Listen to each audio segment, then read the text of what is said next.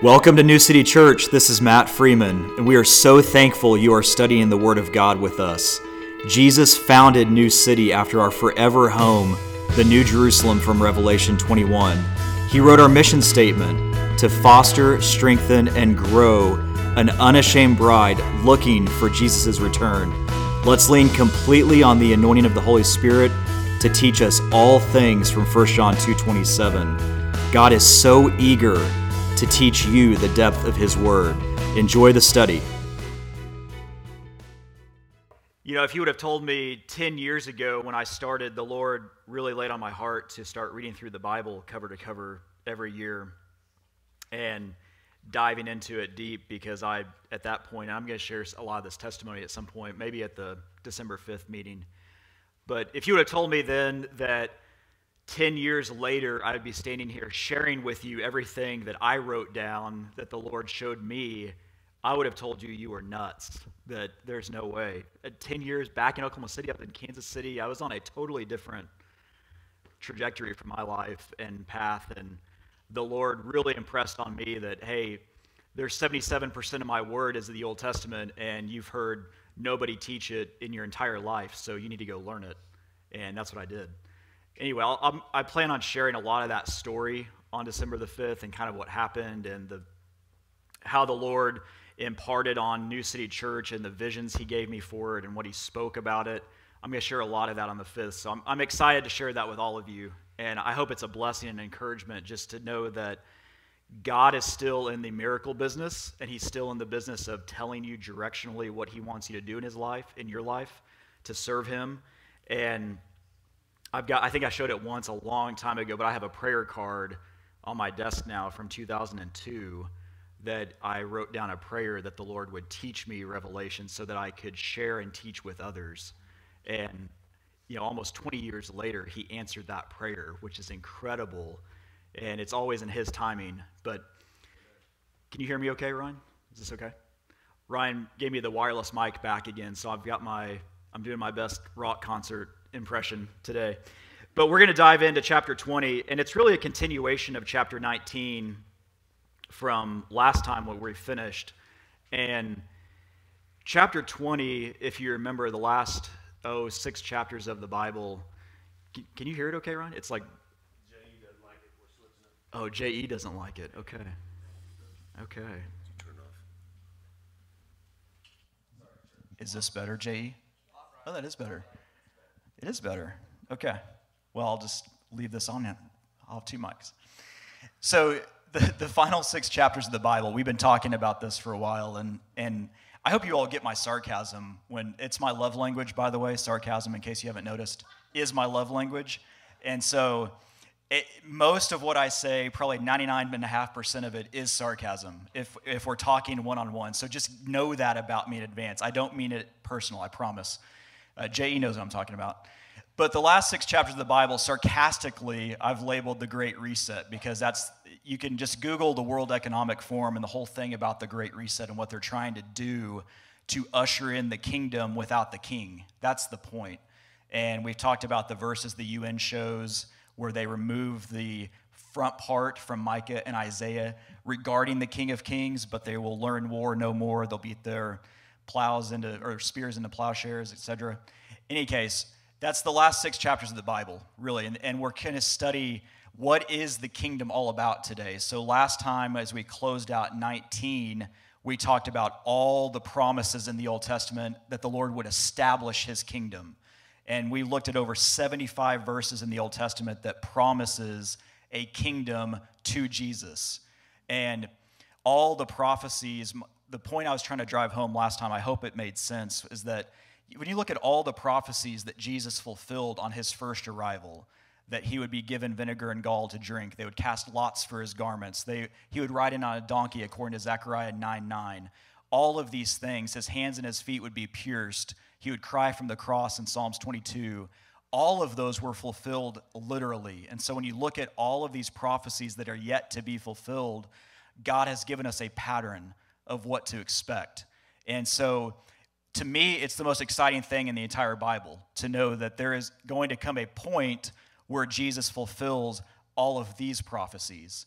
And the millennium is such an incredible period of time that the Bible talks about it all over the place, but not in a lot of detail. And so we're going to look at a lot of verses of what are the characteristics of the millennium during this time. And chapter 20, like I mentioned, really is a continuation of chapter 19. And so remember, Jesus returns. He's vanquished his enemies. He's sitting there on the horse, the white horse. We looked at the different errands he's going to run during that time period, where he's going to go to the Mount of Olives. He's going to step foot on it, and it's going to cleave. He's going to go from Isaiah 63 down to the remnant of Israel and rescue them and bring them back. All of these things. Well, chapter 20 opens up what's happening during this window. So, and I saw an angel come down from heaven having the key of the bottomless pit and a great chain in his hand. And so remember, earlier in Revelation, all the way back in chapter 9, the key to the bottomless pit was given to a different angel. Remember, it was given to Satan. We looked at that star that fell from heaven that had the key to the bottomless pit given to him, and we opened it up. He opened it up, and those demonic hordes, those locusts came out on the earth. We looked at that. It was the fifth angel sounded during those judgments. So in verse 2, so basically at this point, that key has been taken and given to somebody else. That's the point. It's a different angel, and he's got the key. So in verse 2, and he laid hold of the dragon. Remember, that's Satan from chapter 12, the dragon. And I saw, or he laid hold of the dragon, that old serpent, which is the devil and Satan, and bound him 1,000 years. So notice that it doesn't take Jesus to bind Satan. It just takes Jesus' command. And Jesus and Satan are not co-equals. Jesus created Satan. And there's a lot you can learn from Isaiah 14, Ezekiel 28 about what was Satan's role when he was created. What was it? His name in the Hebrew, Lucifer, means light bearer. And he was the canopy over the throne of God. And he led worship in heaven. We can learn that from Ezekiel 28 and Isaiah 14. And when he rebelled, he drew a third of the angels with him. So, and that was from Revelation 12. But his destiny is laid out in Isaiah 14 and Ezekiel 28. But notice it doesn't take Jesus. So they're not, despite what some cultural authors and things would tell you out there, they are not co-equals. They're not brothers. They're not at war with each other because they're equal.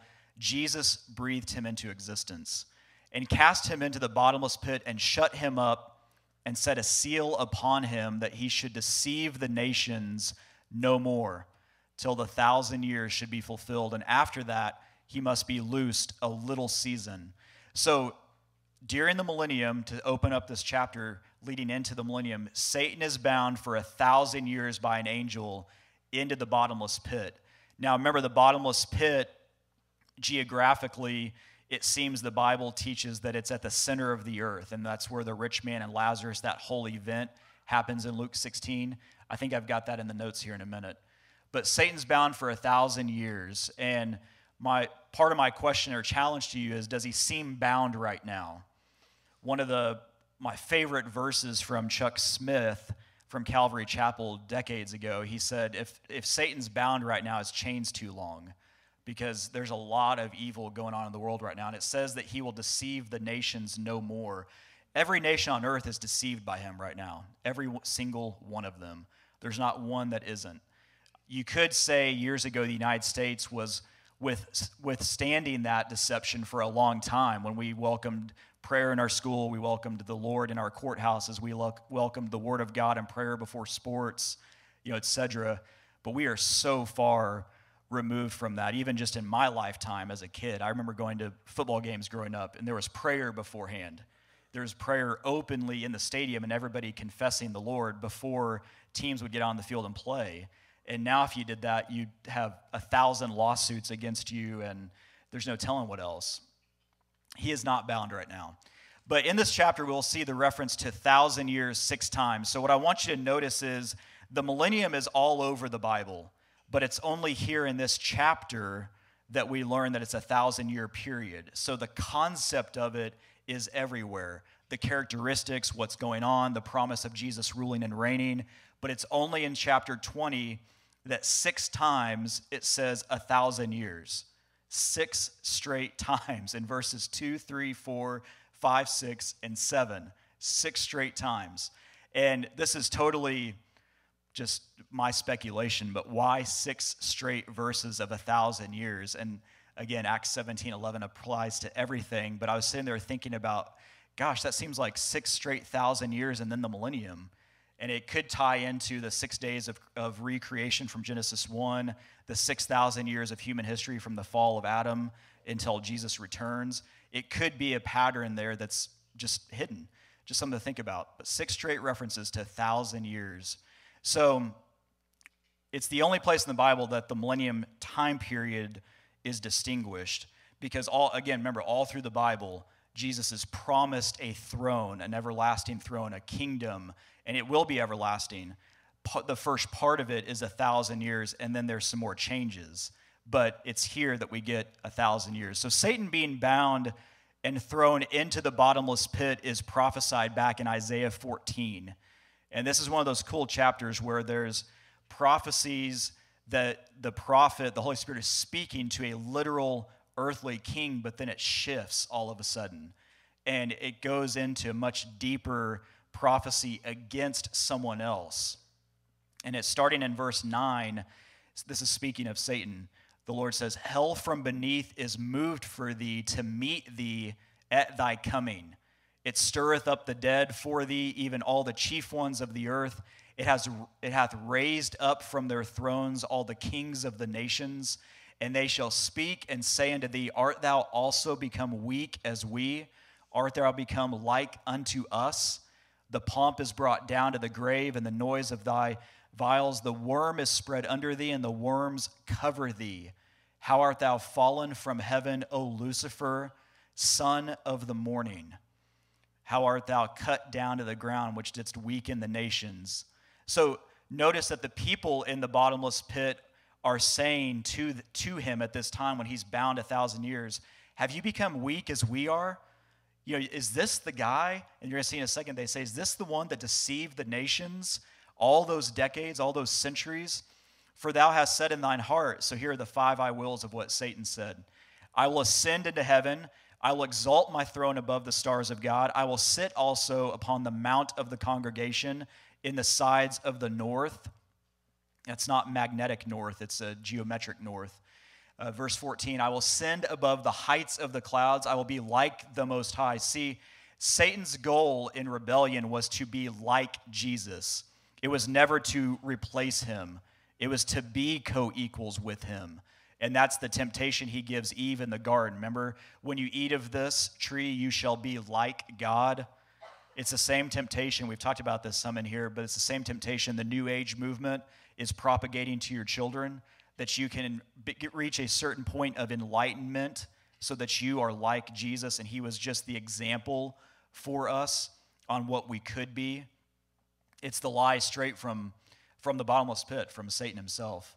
So, "Yet thou shalt be brought down to hell, to the sides of the pit.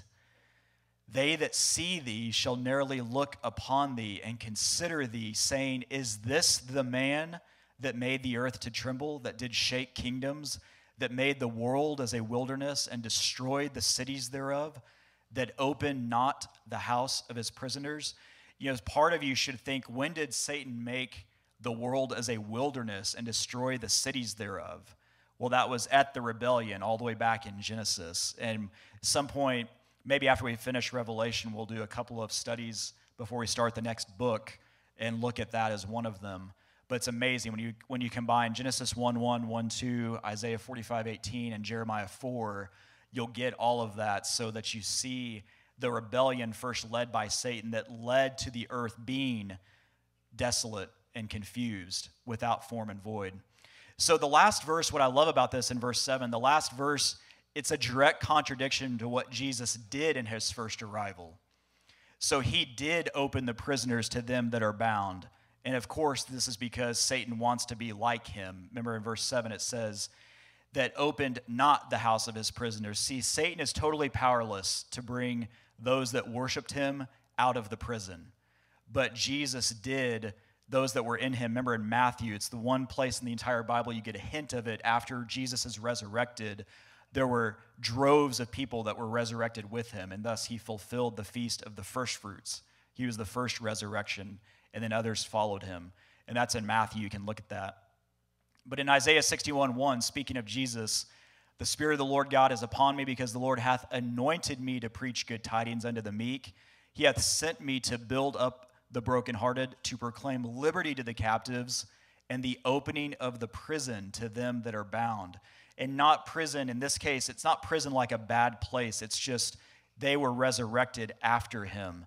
And when you study Luke 16 and the rich man and Lazarus, there's the two sides of Abraham's bosom in the center of the earth, the bad side and the good side, where Lazarus was, where he was cared for until Jesus was resurrected, because he had to be first, because he was the first fruits. So in Revelation 20, verse 4, and I saw thrones, and they sat upon them, and judgment was given unto them. And I saw the souls of them that were beheaded for the witness of Jesus and for the word of God, and which had not worshipped the beast, neither his image, neither had received his mark upon their foreheads or in their hands. And they lived and reigned with Christ 1,000 years. So the thrones, going back to Daniel 7:9, look at this. I beheld till the thrones were cast down, and the Ancient of Days did sit, whose garment was white as snow, and the hair of his head like the pure wool. His throne was like the fiery flame, and his wheels as burning fire. So the word cast down there, it really means to be placed. So these thrones from Daniel 7, these thrones are set in place and established on a foundation, so to speak. So that's, if you're in the church and you're following Jesus and you are giving your all to him, this is your destiny. Again, we talk about a lot, to rule and to reign. So what judgment will be given to us when you think about it? 1 Corinthians 6:3, know ye not that we shall judge angels? How much more things that pertain to this life? So we're going to judge angels. That's pretty exciting. I don't even know what that's going to look like, but how cool is that we get to judge angels?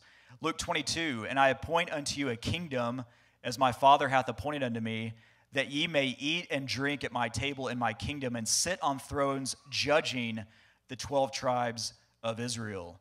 So that's pretty cool too, and we're going to look at how they get land in the millennium that's partitioned from the north to the south. With Dan, there's a holy district. All of that's in Ezekiel.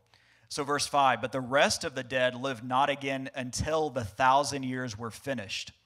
This is the first resurrection. So the rest of the dead. So who is Jesus talking about? See, when he steps foot on the earth, there's a lot of different people that go into the millennium. There's us, the church, who are raptured out beforehand, and we return with him in Revelation 19. There's the Old Testament saints that are resurrected when he steps foot on the earth. Remember, he says John the Baptist was the close of the Old Testament.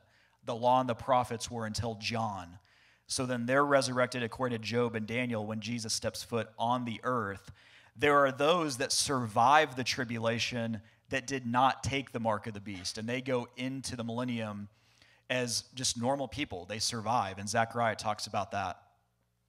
So there's this resurrection when he steps foot on the earth with the Old Testament saints. Well, those that did not know the Lord, those that have rejected him from the beginning, they are not resurrected until after the 1,000 years are up at the white throne judgment. And that's what closes chapter 20. We'll look at that next week and what that's all about. But that's called the second death, according to the Bible. And so the rest of the dead, they don't live again until the 1,000 years are up. So this rich man, we're going to look at right here in Luke 16, the one that rejected the Lord, he is still there in Abraham's bosom on the bad side, being tormented right now. And he's going to be there until the 1,000 years are up. And then he's resurrected to an even more stern judgment at the white throne and cast into what the Bible refers to as the lake of fire. But in Luke 16, and in hell he lift up his eyes, being in torments, and seeth Abraham afar off, and Lazarus in his bosom. And he cried and said, Father Abraham, have mercy on me, and send Lazarus, that he may dip the tip of his finger in water and cool my tongue, for I am tormented in this flame.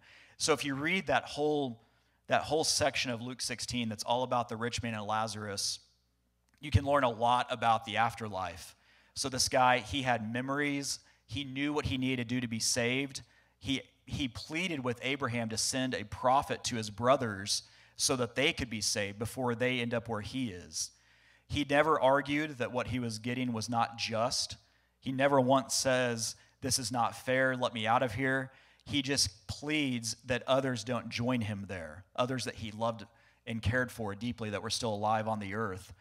And so you can learn a lot about that chapter. And if you ever want some motivation to go out and witness for the Lord, just read Luke 16 and then just think about all of those that you know that don't know the Lord. But they're not brought forth again until the white throne judgment, and that's what closes Revelation 20. So in verse 6, blessed and holy is he that hath part in the first resurrection. On such the second death hath no power. So think about this. What did Jesus say in John 3? You must be born again, right? So to have eternal life, you've got two options. You can be born twice and die once, or you can be born once and die twice. Those are your options. And when you really think about it, you're born, then you come to know the Lord, you're born again, you're a new creation. There's nothing you can do to be unborn after that point. You know, no matter what you wanted to do, as bad as I would want to, if I wanted to, I should say, I could never once say, man, I wish my mom never would have given birth to me. You know, I could do anything in the world, and it's not going to change the fact that I was born. And the same is true once you come into Jesus. There's nothing you can do to change the fact that you accepted the Lord right there. No matter what you do in your life afterwards, you are saved. And praise God, it's not in your strength to hold on to it. Because I can promise you, every one of us in this room would lose it somehow. But you can be born twice. That's the key. Be born twice, and then you only die once. And that's exactly what the Bible means by, on such the second death hath no power. So if you're in Jesus, death, hell, and the grave, they have absolutely no power, no authority, and no dominion over you at all. Praise God. So in verse 7, and when the 1,000 years are expired, Satan shall be loosed out of his prison, and he shall go out to deceive the nations which are in the four quarters of the earth, Gog and Magog, to gather them together to battle, the number of whom is as the sand of the sea. And so get the picture. At the end of the 1,000 years, Satan's loosed, and he's allowed to deceive the nations once again. And what it shows you, because you see that they all come to gather together to battle Jesus again in Jerusalem. And it just tells you how wicked and deceitful is the heart of man. That you're going to live on this earth with the King of Kings for 1,000 years in complete prosperity, no sickness if you're in him. There's going to be so much going on. And yet at the end of the 1,000 years, the people that are living during the millennium, a lot of them are going to rebel against God. That's pretty crazy when you really think about it. But it's exactly what the angels did. They were created praising the Lord. In Job, they were created and cheered when God made the earth, according to Job. So they were created sometime before the earth. But yet a third of them still rebelled against him, despite having absolute knowledge of him, being in his presence, never being outside of the throne room. But they still believed the lie that they could unseat the king. And it's going to be the exact same thing, but with mankind at the end of the 1,000 years. So the reference to Gog, it's a demon title from Amos 7:1 in the Septuagint. If you don't know what the Septuagint is, it's the Old Testament was translated by 70 of the greatest Greek scholars on earth 300 years before Jesus walked the planet. So think about it, around 300, 350 BC, they got 70 of the best scholars. They wrote down the Old Testament in Greek and had it in black and white circulating the earth before Jesus walked the planet. But it's amazing. You can learn a lot from the Septuagint. It's a really neat copy of the Old Testament. But in Amos 7:1, this is the reference to Gog. Thus hath the Lord God showed me, and behold, a swarm of locusts coming from the east, and behold, one caterpillar, King Gog. And so there's this reference to Gog. And the other reference to him is in Ezekiel 38 and 39, that war of Turkey and Russia and Iran or Persia coming against Israel to try to wipe them out. They're led astray by Gog in doing that. And also these demonic locusts, again, we're back in Revelation 9. So in verse 9, and they went up to the breadth of the earth and compassed the camp of the saints about and the beloved city, that's Jerusalem, and fire came down from God out of heaven and devoured them. So once again, his enemies surround Jerusalem, and this time Jesus does not use the word of his mouth, but the Father sends fire down from heaven to consume all of them and his enemies. In verse 10, and the devil that deceived them was cast into the lake of fire and brimstone, where the beast and the false prophet are, and shall be tormented day and night forever and ever. So the beast and his false prophet, remember, they get thrown into the lake of fire back at earlier when Jesus returned. And they're still there at this time, 1,000 years later, still there, still being tormented. So they skip the bottomless pit. There's no intermediate stop for them. Revelation 19:20 is where you see that. And the beast was taken, and with him the false prophet that wrought miracles before him, with which he deceived them that had received the mark, and them that worshipped his image. These both were cast alive into the lake of fire, burning with brimstone. So they're still there after 1,000 years. So we just ran through 10 verses about the millennium, this 1,000-year reign of Jesus on the earth. And we looked at last time like I mentioned, over 75 verses that promise this kingdom to Jesus. In Luke 1:31, remember, he shall be given the throne of his father David. That was the promise from Gabriel to Mary. It's promised to David throughout the Old Testament, starts in 2 Samuel 7.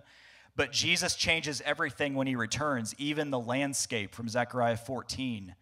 Remember, and his feet shall stand in that day upon the Mount of Olives, which is before Jerusalem on the east.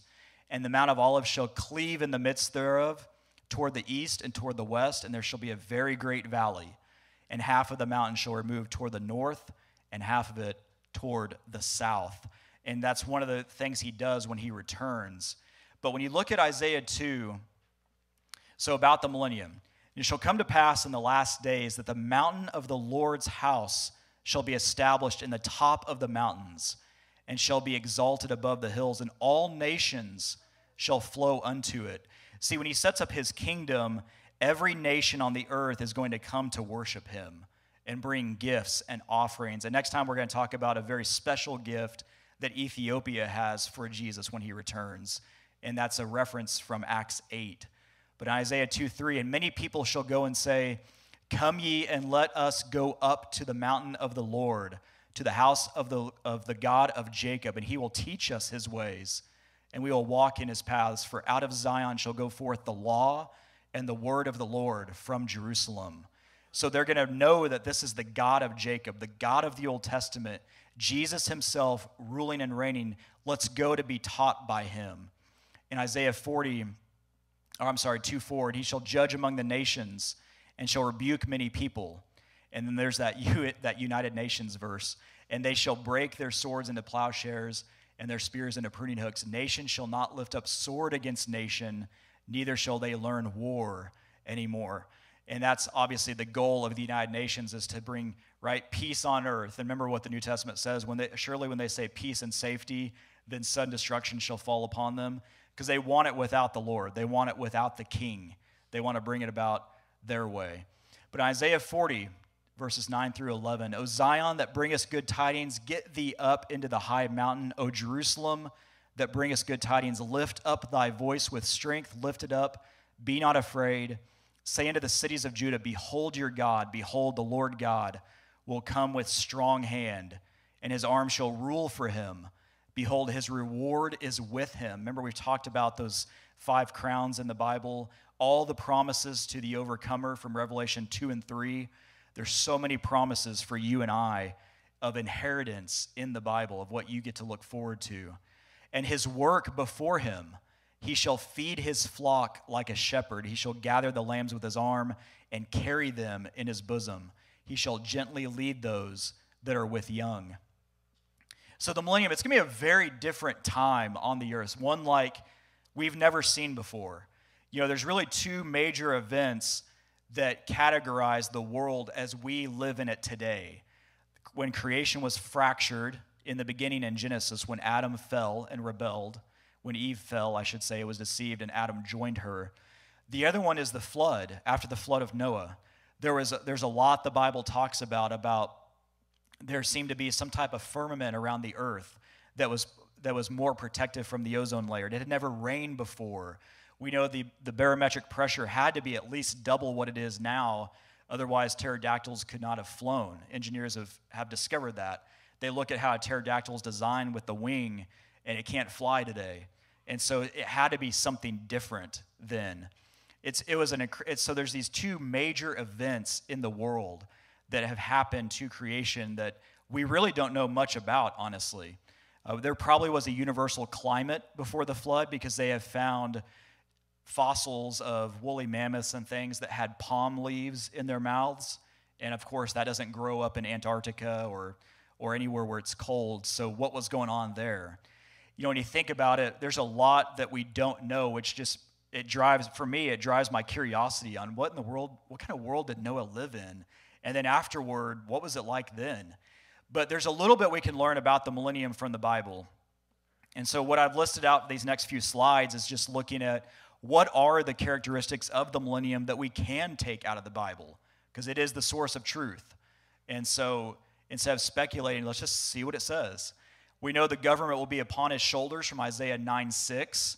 For unto us a child is born, and unto us a son is given, and the government shall be upon his shoulder. It's never happened.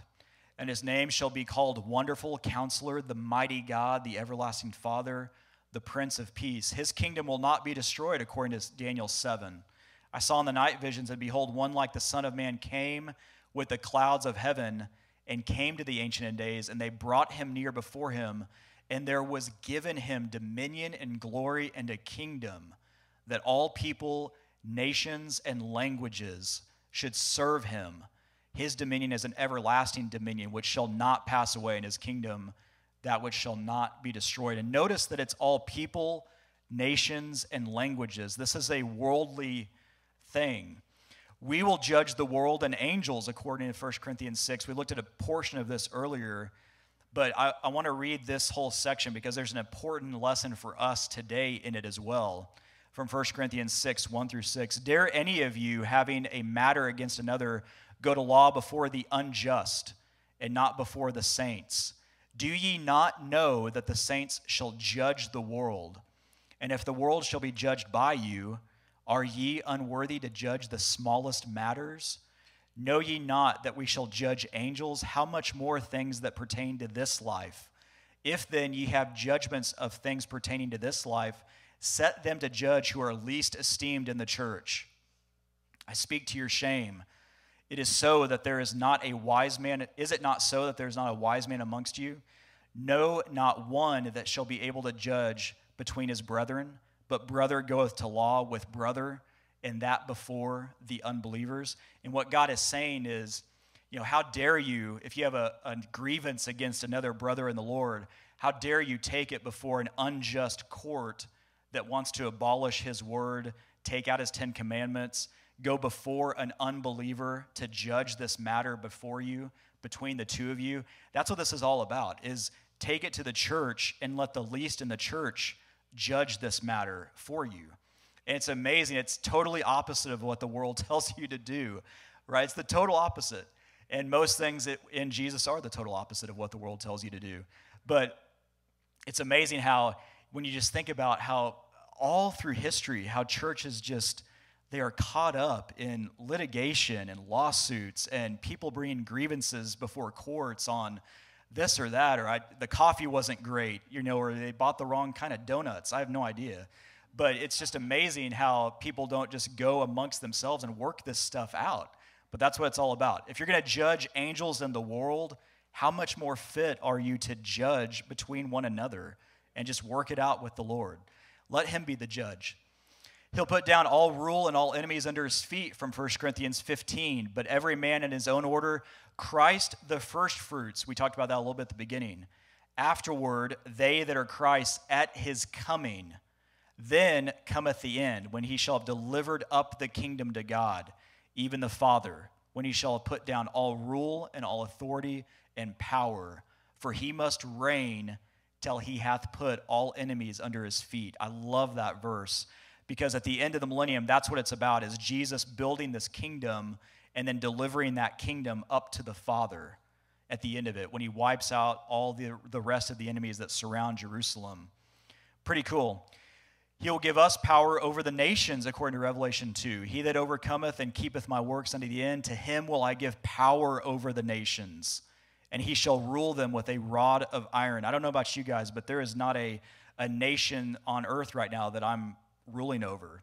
You know, maybe some of you are, I'm not sure. But this hasn't happened yet, obviously. He's going to give us power over the nations. How cool is that? The curse on plant life and the ground is reversed. So the curse from Genesis 3:17, and unto Adam he said, because thou hast hearkened unto the voice of thy wife, and hast eaten of the tree of which I commanded thee, saying, thou shalt not eat of it. Cursed is the ground for thy sake. In sorrow shalt thou eat of it all the days of thy life. So the curse on the ground is reversed in the millennium. In Isaiah 32, until a spirit be poured upon us from on high, and the wilderness be a fruitful field, and the fruitful field be counted for a forest. And so that wilderness that Moses led the children of Israel through in Saudi Arabia, it's going to be a forest. How cool is that? So Isaiah 35, the wilderness and the solitary place shall be glad for them, and the desert shall rejoice and blossom as the rose. It shall blossom abundantly and rejoice even with joy and singing. The glory of Lebanon shall be given unto it, and the excellency of Carmel and Sharon. They shall see the glory of the Lord and the excellency of our God. So the desert's going to bloom like a rose, which is so cool. And it's what's amazing when you think about before Israel was reestablished as a nation in May 14th of 1948, there were all these prophecies in the Old Testament that when they returned to the land, number one, not only would they never be removed again, but the land of Israel would become a fruitful bounty, a blessing to the world. And so here you have this little bitty nation. Again, look up the square miles. It's a tenth of the size of the state of Oklahoma, and it is the chief exporter of fruit to Europe, of the entire world. Now, if that's not a sign to all of those around them that hate the God of the Old Testament, man, I don't know what is, but he's like screaming at them, do you see what I'm doing? Even when you look on the satellite image, just look at Israel on Google Maps and then look at the nations around them, and you can see the barren, the wastelands. Look at Syria and Damascus. I mean, my goodness, the whole civil war, and it's just a desert. But Israel is this fruitful place with trees and fruit. So animals will not attack each other. I think RC will love this one from Isaiah 11. He's going to have all kinds of animals at his place, I'm sure. The wolf also shall dwell with the lamb, and the leopard shall lie down with the kid, and the calf and the young lion and the fatling together, and the little child shall lead them, and the cow and the bear shall feed, their young ones shall lie down together, and the lion shall eat straw like the ox. So think about that. You know, anytime my wife, she's not in here right now, but she loves to watch National Geographic, those shows of animals hunting and everything. It's because her dad was a science teacher, and she loves it. It's funny, if there's a rerun on, she's like, oh, I've seen this one. The lion wins this one. I remember this one. But she will be super excited about this. And how cool is that? The lion will not eat an animal anymore. It's going to eat straw like an ox. So that's going back to pre-flood. It goes back to a pre-flood environment, which is just amazing. And so from Isaiah 11, verse 8, the very next verse, I think there's no more poisonous snakes. Look at this. And the suckling child shall play in the hole of the asp, and the weaned child shall put his hand on the cockatrice den. That's a venomous snake. So a child's going to stick his hand in a venomous snake den and not be bit and have poison. Now, they have actually run some experiments lately in hyperbaric chambers where if they increase the oxygen level 2 to 3 times, snakes become not poisonous, which is kind of cool when you think about it. So maybe the oxygen environment in our environment will increase such The earth shall be full of the knowledge of the Lord, in Isaiah 11:9. They shall not hurt nor destroy in all my holy mountain. That's not true right now. They're trying to destroy the Temple Mount. For the earth shall be full of the knowledge of the Lord, as the waters cover the sea. And that's confirmed again in Habakkuk chapter 2. The moon and the sun will be changed. In Isaiah 24, it shall come to pass in that day that the Lord shall punish the host of the high ones that are on high, and the kings of the earth upon the earth, and they shall be gathered together as prisoners are gathered in the pit, and shall be shut up in the prison, and after many days shall they be visited. That's after 1,000 years. We know that now. Then the moon shall be confounded, and the sun ashamed, when the Lord of hosts shall reign in Mount Zion and in Jerusalem, and before his ancients gloriously. So that's pretty cool. There will be a pure language, according to Zephaniah 3. Therefore wait ye upon me, saith the Lord, until the day that I rise up to the prey. For my determination is to gather the nations, that I may assemble the kingdom, to pour upon them mine indignation. That's what happens in chapter 19 we looked at. Even all my fierce anger, for all the earth shall be devoured with the fire of my jealousy. For then will I turn to the people a pure language, that they may call upon the name of the Lord to serve him with one consent. This reminds me of what they were trying to do in the Tower of Babel. Remember back in Genesis? They wanted one, because they were of one language. Remember the Lord says there's nothing of which they can't accomplish. And so we're all going to have one language again, and we get to accomplish it all for the Lord, which is amazing. I'm just speculating, but it's probably Hebrew, just a hint. It is the language that the Lord developed. He designed Hebrew. He spoke it to Adam. Adam spoke it to him. They shared that language, and the whole world probably spoke Hebrew until God scattered them and confused their language. But just something to think about. I think that's really cool that we're going to speak something together. We do know also, I didn't add this in the list, I should have, but you will be known as you know everybody else. So remember when Moses and Elijah were on the Mount Transfiguration, and there's Peter, James, and Andrew, and John are with Jesus, and they know it's Moses and Elijah without even being introduced to them. They just know. So you get to go and hang out with Moses and Elijah and Isaiah and Daniel and all these guys and David and Jacob and Isaac and Abraham, and you're just going to know them. And it's how cool is that you're going to sit down and say, man, I read all about you from Genesis 24. What was that like when God told you to go sacrifice Isaac? What were you thinking? You came through with it, but just it's going to bring so much to life. So the pure language, I just love that. Ethiopia will bring a gift to the Messiah. We're going to talk about this in detail next week, but in Zephaniah 3 is a little bit of a glimpse of it.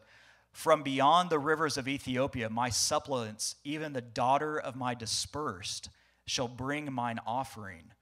And it brings, when you know that from Zephaniah, it makes Acts 8 come alive when the treasurer from Ethiopia has heard the Messiah is there and he's bringing a gift.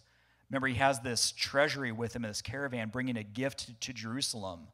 And in Acts 8, remember, it's Philip. Philip has to go to him and say, hey, you missed it. Jesus had to die first, and then he'll be back to rule and reign, and you can bring that gift. And he's explained to him Isaiah, and the treasurer's reading the book of Isaiah, and he says, well, what must I do to be saved? And he's got to be baptized, and they go down.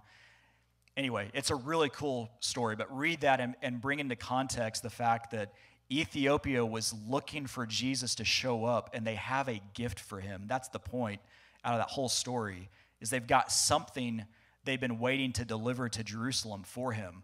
And Zephaniah 3 has a hint of that. In Jeremiah 31, there's no Jewish unbelievers. Behold, the days come, saith the Lord, that I will make a new covenant with the house of Israel and with the house of Judah, not according to the covenant that I made with their fathers in the day that I took them by the hand to bring them up out of the land of Egypt, which my covenant they break, although I was a husband unto them, saith the Lord. But this shall be the covenant that I will make with the house of Israel. After those days, saith the Lord, I will put my law in their inward parts and write in their hearts, and will be their God, and they shall be my people, and they shall teach no more every man his neighbor and every man his brother, saying, know the Lord. For they shall all know me, from the least of them unto the greatest of them, saith the Lord. For I will forgive their iniquity and will remember their sin no more. So that's pretty cool. There's just a hint of it. And again, all of this is incredible. You just need to look at it through the lens of Acts 17:11, but I love that it seems like there's a hint that there are no Jewish unbelievers. The heathen will perish out of his land from Psalms 10. He'll make Israel a strong nation that he rules over in Micah 4. Israel's land will be divided by tribe with a holy district and land for the prince of David from Ezekiel 48. So the Millennium Temple is only open on the Sabbath and the new moon. This is totally opposite of the Old Testament. Everything was closed then. And so Jesus is just taking that and reversing it, because the Millennium Temple is only open on the Sabbath and the new moon from Ezekiel 46. Thus saith the Lord God, the gate of the inner court that looketh toward the east shall be shut the 6 working days, but on the Sabbath it shall be opened, and in the day of the new moon it shall be opened. And the prince shall enter by the way of the porch of the gate without, and shall stand by the post of the gate, and the priest shall prepare his burnt offering. So there's going to be priests, the sons of Zadok again, and there's going to be sacrifices. And so when you look at Ezekiel from chapter 40 on, it's got a full floor plan of the Millennium Temple in Ezekiel. And this was the best artist rendition I could find of it. And if you look at it, the stream coming out of it is in the correct direction, and it goes south of the altar, which is right there, which even in that little detail they picked up correct. But in Ezekiel 47, afterward he brought me again to the door of the house, and behold, waters issued out from under the threshold of the house eastward. For the forefront of the house stood toward the east, and the waters came down from under the right side of the house at the south side of the altar. So even in that little detail, they have it drawn right. And these streams are going to come out of the Millennium Temple, streams of living water, and go east and go west to the Dead Sea and the Mediterranean. And that's really cool to think about that, again, Jesus literally fulfilling, I am the living water. And it's going to restore so much in the world. So the age of accountability might be 100 years old from Isaiah 65. A lot you can find out about the millennium is from Isaiah 65. So just read that whole chapter. There shall be no more thence an infant of days, nor an old man that hath not filled his days, for the child shall die 100 years old, but the sinner being 100 years old shall be accursed. So it kind of makes you wonder, if you don't know the Lord by the age of 100, is that it? Is your chance up? I don't know. I'm totally speculating on some of that, but it's amazing how a lot of these verses give some hints of it. Sin is existent, but judged immediately from Isaiah 11. And note that all of this is not eternity yet. This is just life on earth with Jesus ruling and reigning and putting a lot of it back together. So death is only for the unbelieving Gentiles, maybe from Isaiah 65. You can look at that. Nations must send representatives at feast days, otherwise they do not get rain. From Zechariah 14, we talked about that.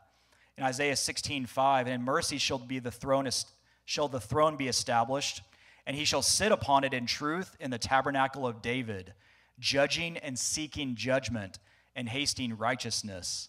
And then in Matthew 25, when the Son of Man shall come in his glory, and all the holy angels with him, then shall he sit upon the throne of his glory. Okay, so you may not be able to see this very well, but a couple years ago, I went to a Bible conference with Mason. I think he left the room, but it was down in Norman. I got to meet a guy named Bill Solis, if you can see that in the lower right-hand picture. And this is so funny, because to me, I was like, man, I got to meet this superstar. His name's Bill Solis. I bet not a single one of you in this room knows who Bill Solis is. And so that's okay. Maybe Roger does. But he is an author, speaker. He's on Prophecy Watchers here in Oklahoma City quite a bit. He lives out in, I think, Arizona.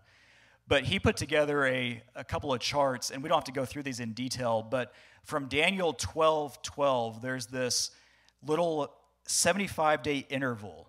And what it says in Daniel chapter 12, verse 11, and from the time that the daily sacrifice is taken away and the abomination of desolation is set up, there shall be 1,290 days.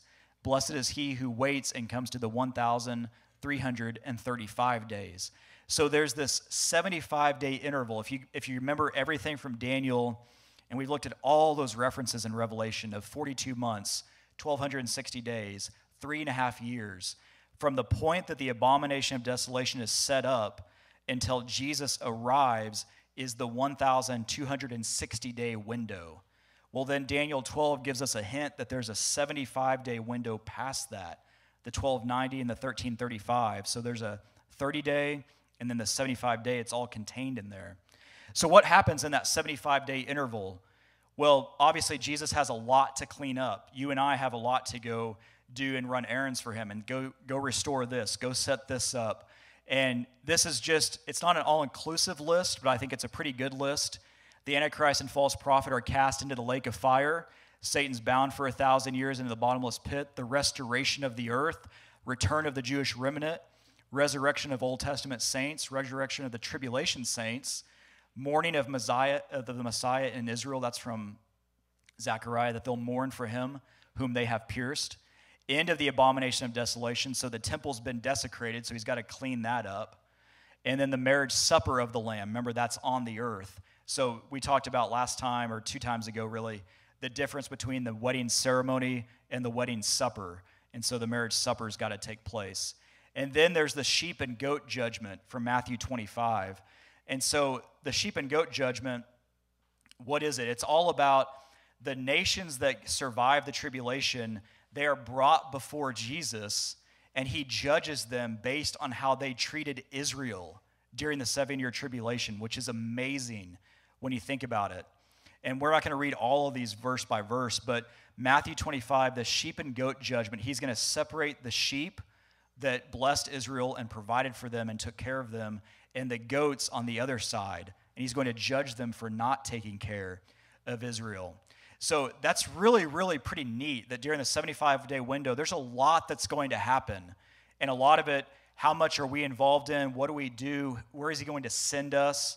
You know, what is our role in restoring the earth and all of that? It's going to be kind of a wait and see moment. But man, what a cool anticipation that we have to know what is my part during that. It may just be to sit there and hang out and watch Jesus do his thing for 75 days. I'd be good with that too. That's fine. Whatever he wants us to do. But the sheep and goat judgment, there were 3. I put them all in there. There's 3 slides on it that you can read about. So go through that chapter and just digest that. That, man, Jesus is going to separate those nations out, and the sheeps and the goats, and he's going to judge them based on their treatment of Israel during the tribulation, which is amazing. So I hope what you're getting out of this is there is more to look forward to in our lives in Jesus than there is on this earth with him. There's so much more that we get after this, and we really get to experience a lot of it, and we get to be a key part of it with him. We get to celebrate with him at the marriage ceremony in heaven. We get to come back to the earth and celebrate at the marriage supper. We get to help establish the kingdom. We talked about those white horses, how you get to hold on to that in the millennium that you ride back on with him. And if you're not in his word and you're not understanding and seeking understanding on this, it can really water down or inhibit your walk in this life. Because if you don't really know where you're going, how excited can you be? And so it's one of the things you do, right? Before you go somewhere new, you research what are the best restaurants, where should we stay, what is there to do, all of those kind of things. It's the same thing with this. This is a 1,000-year vacation with the Lord. So don't you want to know what to do when you get there and what it's going to be like? And I do, which is why I love digging through the Bible and trying to find these little nuggets that the Lord has placed all through his word on this is what you have to look forward to.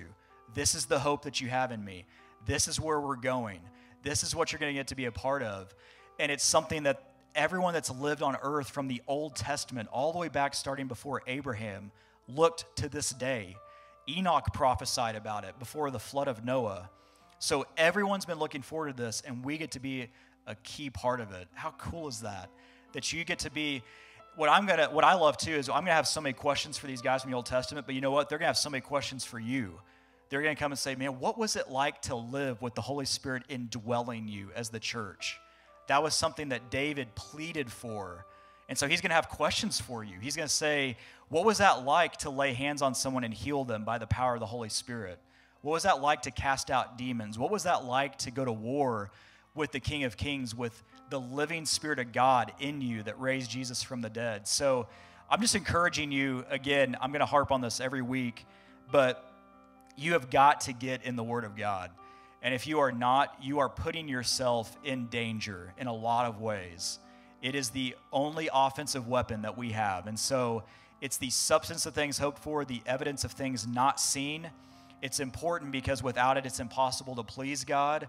You have to get it only by reading the Word. That's how you get faith. Faith comes by hearing, hearing by the Word of God. In Acts 17:11, our namesake for the men's Bible study, you've got to do it every day. Search the Scriptures daily to prove that those things are so. So if you don't know the Lord, again, simple Romans 10:9, that if thou shalt confess with thy mouth the Lord Jesus, and shalt believe in thine heart that God hath raised him from the dead, you shall be saved. Share that with everyone you know that does not know the Lord. Just take that to them. Take that promise with them that, hey, you don't have to do anything to add to it afterwards, but I'm just challenging you, do this and see if your life doesn't change. You've tried everything else in your life. Just give Jesus a try. Just give him a chance and just see what happens. And he'll wipe everything. Though your sins be as scarlet, they shall be white as snow, from Isaiah 1. So with that, I'm going to close this in prayer. And I'm going to pray over those of you that don't know, my mother-in-law, Randy's mom, had to go into surgery this morning for her intestines. She fought through the Lord about 10 years ago, and the Lord miraculously healed her of cancer. And she had a major surgery at that time. There's some issues kind of popping up from that right now, and she was struggling, had to go to the emergency room on Friday. So we're going to keep praying for her and praying for healing, that the Lord raises her up again. I know I've talked about her some in here, and some of you even met her because Randy's parents come to church all once in a while from Lawton. But she has been the head cook at the church in Lawton for, I think, almost 30 years now. And during quarantine last year, she would not shut down her kitchen. She opened it up and fed about 300 to 400 homeless people every week in Lawton. She has a huge heart for the Lord. So if you think about it today, lift up Billy in your prayers. She needs a miraculous hand. The kingdom needs Billy Osborne. I'm just telling you right now, the kingdom needs her, and those people in Lawton are blessed to have her around and to open up her house the way she does. So I'll close this in prayer. We'll get out of here. Lord, thank you so much for this time together. God, we pray a special anointing upon the teaching and understanding of your word. God, I just pray that you would fill this place with your Holy Spirit and teach us all things, God. We are looking to you as the author and finisher of our faith. And God, we just thank you that you've preserved your word for almost 6,000 years so that we could have it today and still study it. And it is inexhaustible. And we thank you that there is so much joy in pulling out what you've concealed in it and what you've written there for us to find. We just love it, Lord. Thank you for teaching us and making us strong. Lace it in the front of our children's minds and the hearts as they go out into this world every single day at war with the enemy. The enemy wants our children. They want to lead them astray. And God, I'm just praying a supernatural hedge of protection around our kids, that they stay strong in you, that they are bold in proclaiming you. And Lord, we lift up Billy Osborne to you. God, we just pray that you would bless that surgery. Let there be nothing left open. Let there be nothing hindering complete healing, but remove all of that from her right now. And let it be a miracle that she rises up again to new life, to continue serving you with all she has, as she has for so many decades. I thank you for her testimony. I thank you for the love that she pours into her family. And I thank you how she leads humbly by example for everyone to see. So thank you, God, for her. Just heal her right now. In Jesus' name we pray. Amen.